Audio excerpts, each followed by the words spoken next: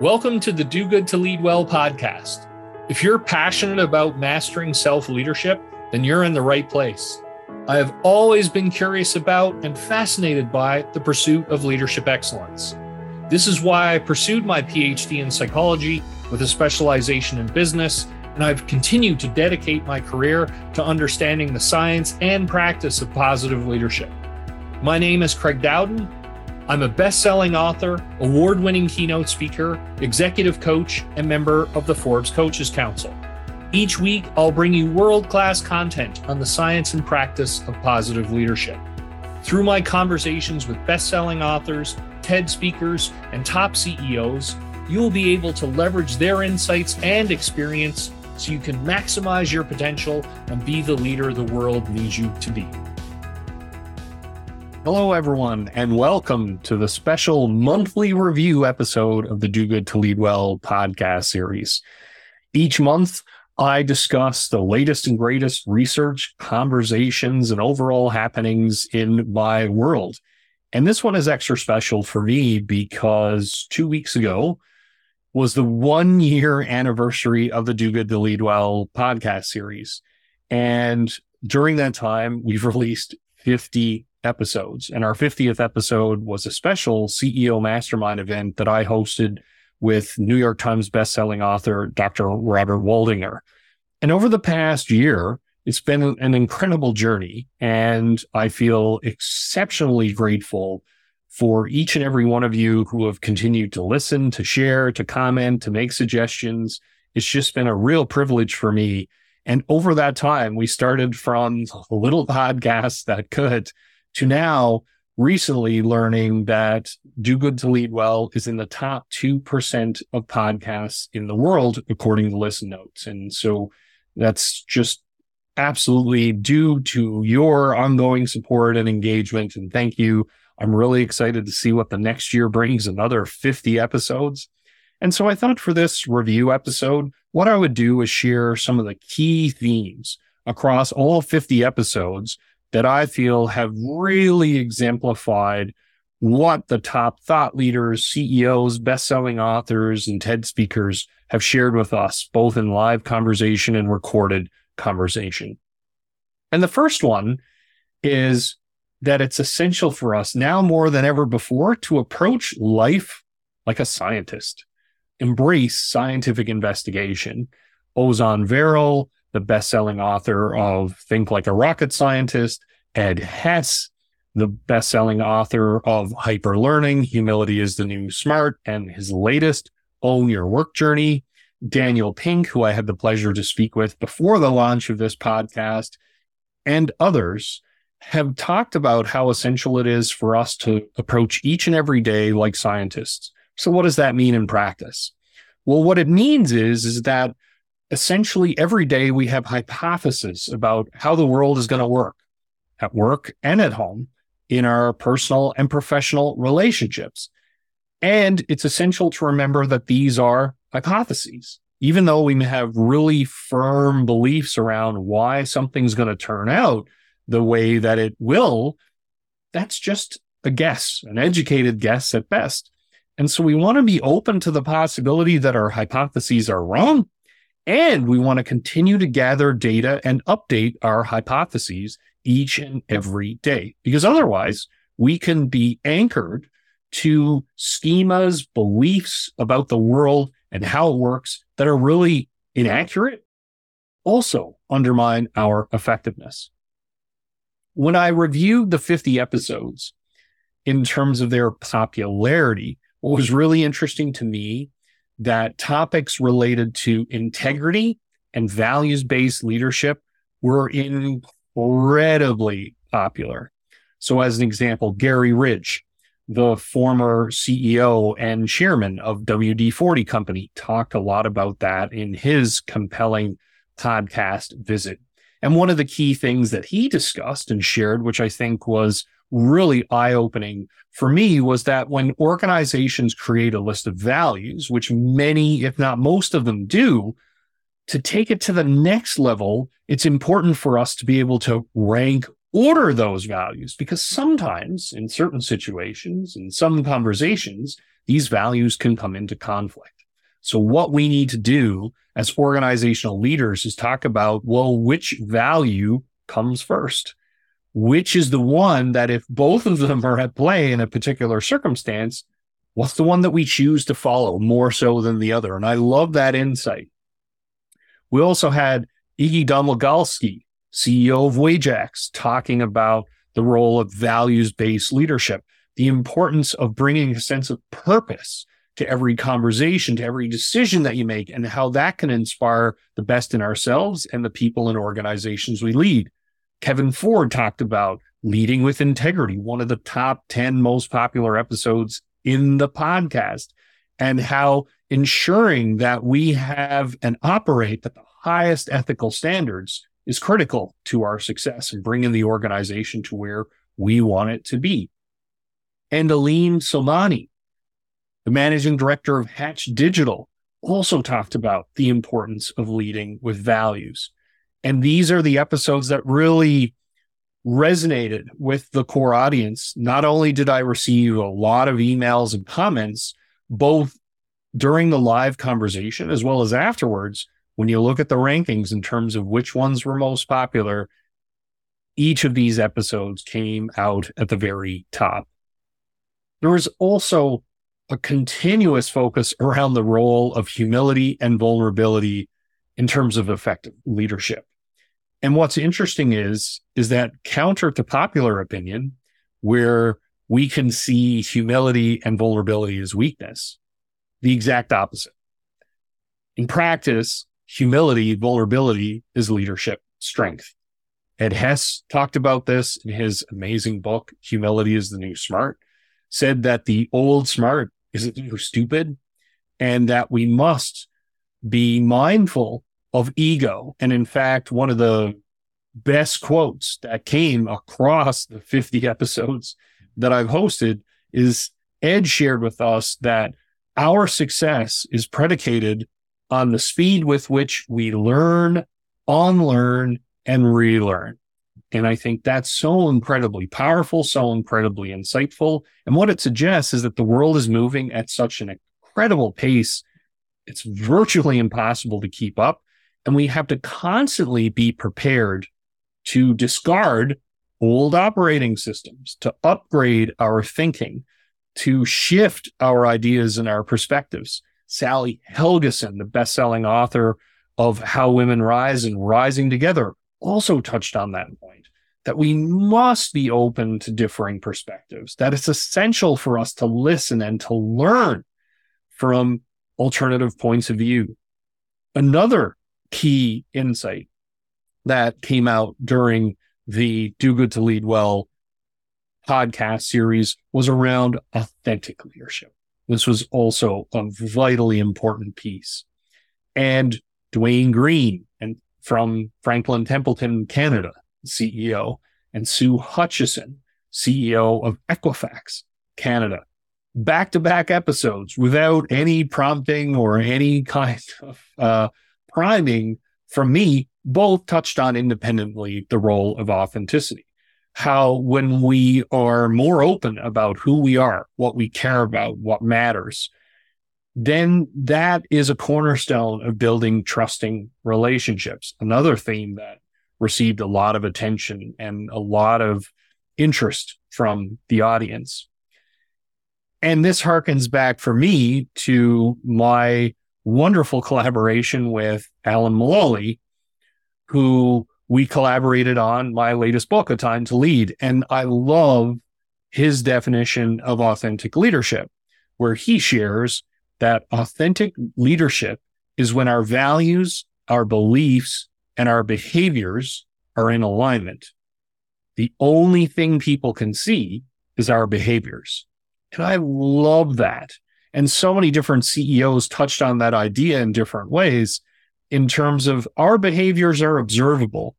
And what people are going to do is then they're going to make assumptions about what values and beliefs are connected with those behaviors, which also, and I think this is such an incredibly powerful insight for each of us as well, as leaders, this is why we want to be explicit about our values, communicate them openly, let people know exactly what our values are, because now they can make a cleaner line, a more direct line in terms of our behaviors and our value system.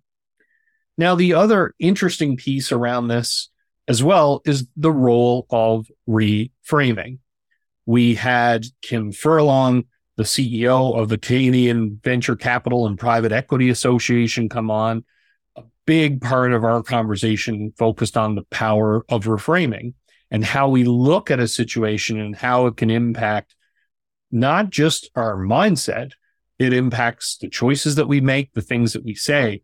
And she provided a compelling example of where she reports to a board of over 40 members. Most boards, maybe you have 6, 8, 10, 12, 15 can be heavy. She has 40 exceptionally accomplished, successful executives that she reports to. And rather than see this as intimidating, which most people would, rather than see this as a threat to her existence, what she does is views it as an opportunity. These are an amazing group, 40 exceptional individuals that are here to support me and the CVCA to get us where we all want us to get eventually. And so what a wonderful way of viewing the situation. And you can imagine what would happen if Kim viewed this as a threat, probably would not engage with the board as effectively. Whenever the board would ask a question, would likely act more defensive in her response, maybe less open because she's concerned that, oh, this might be viewed as she doesn't know what she's doing or she doesn't have what it takes. No, what she does is she embraces that. She takes advantage of this wonderful gift for her. And through her leadership, the CVCA has done an incredible job. And if you follow her or the organization, there are so many great conferences, events, such a powerful voice in the venture capital and private equity world in Canada. And so she provides a shining example. Omar Salema, the former CEO of Bonfire Interactive, the current co-founder and COO of Civia, also talked about reframing, how to reframe problems as opportunities. And other guests throughout the history of the podcast have talked about that very point, and to be mindful of for each of us in terms of being aware of our mindset, being aware of our thought patterns, our assumptions, and these are vitally important. And then I would say the last and lasting message that comes out is that at the end of the day, it's all about relationships. It's all about the people.